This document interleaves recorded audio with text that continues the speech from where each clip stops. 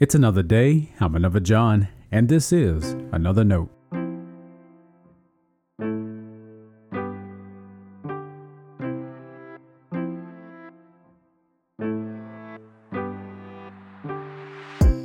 Today's edition of Another Note is titled, I Told You So.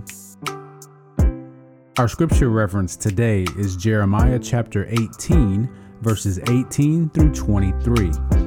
As always, may the Lord add a blessing to the reading and hearing of His holy word.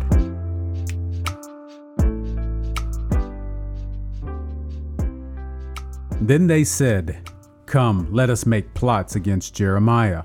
For instruction shall not perish from the priest, nor counsel from the wise, nor the word from the prophet. Come, let us bring charges against him, and let us not heed any of his words. Give heed to me, O Lord, and listen to what my adversaries say. Is evil a recompense for good? Yet they have dug a pit for my life. Remember how I stood before you to speak good for them, to turn away your wrath from them. Therefore, give their children over to famine. Hurl them out to the power of the sword. Let their wives become childless and widowed. May their men meet death by pestilence, their youth be slain by the sword in battle. May a cry be heard from their houses when you bring the marauders suddenly upon them. For they have dug a pit to catch me and laid snares for my feet. Yet you, O Lord, know all their plotting to kill me. Do not forgive their iniquity. Do not blot out their sin from your sight. Let them be tripped up before you. Deal with them while you are angry. This is the word of our Lord. Thanks be to God.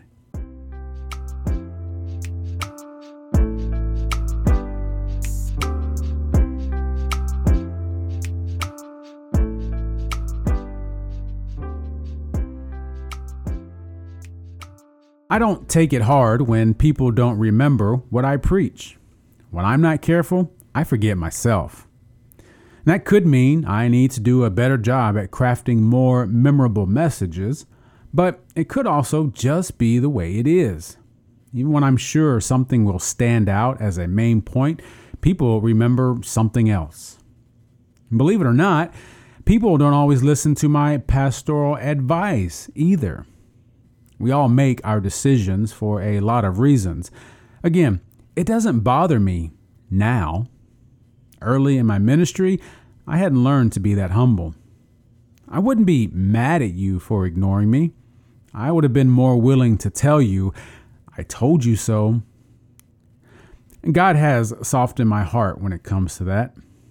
We're all learning to follow Christ where we are. Someone new to faith might not be as able or willing to do what another more experienced Christian might.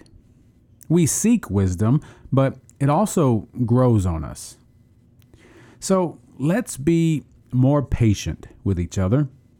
Let's be quick to bear one another's burdens instead of tearing each other down.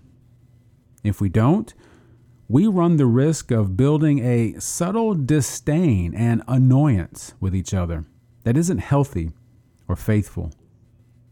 How do you minister to someone you have contempt for? Let's take it 1,000 steps further. Put yourself in the shoes of the prophet Jeremiah. The prophet spoke a powerful word to the people. It was a clear message to repent. But the people did not listen. Instead, they recommitted to follow their own plans. Plus, they plotted to ensnare the prophet. What was his response? Well, he didn't take it lightly. He wanted their men to die. He wanted their families to suffer. He wanted any sense of hope and healing stripped away from them. If he had his way, God would never forgive them. Now, God will repay. Thankfully, though, God doesn't deal with other people according to our anger. Remember, we are the other people to someone else. Maybe you've never been so angry with someone you wish their whole family would hurt.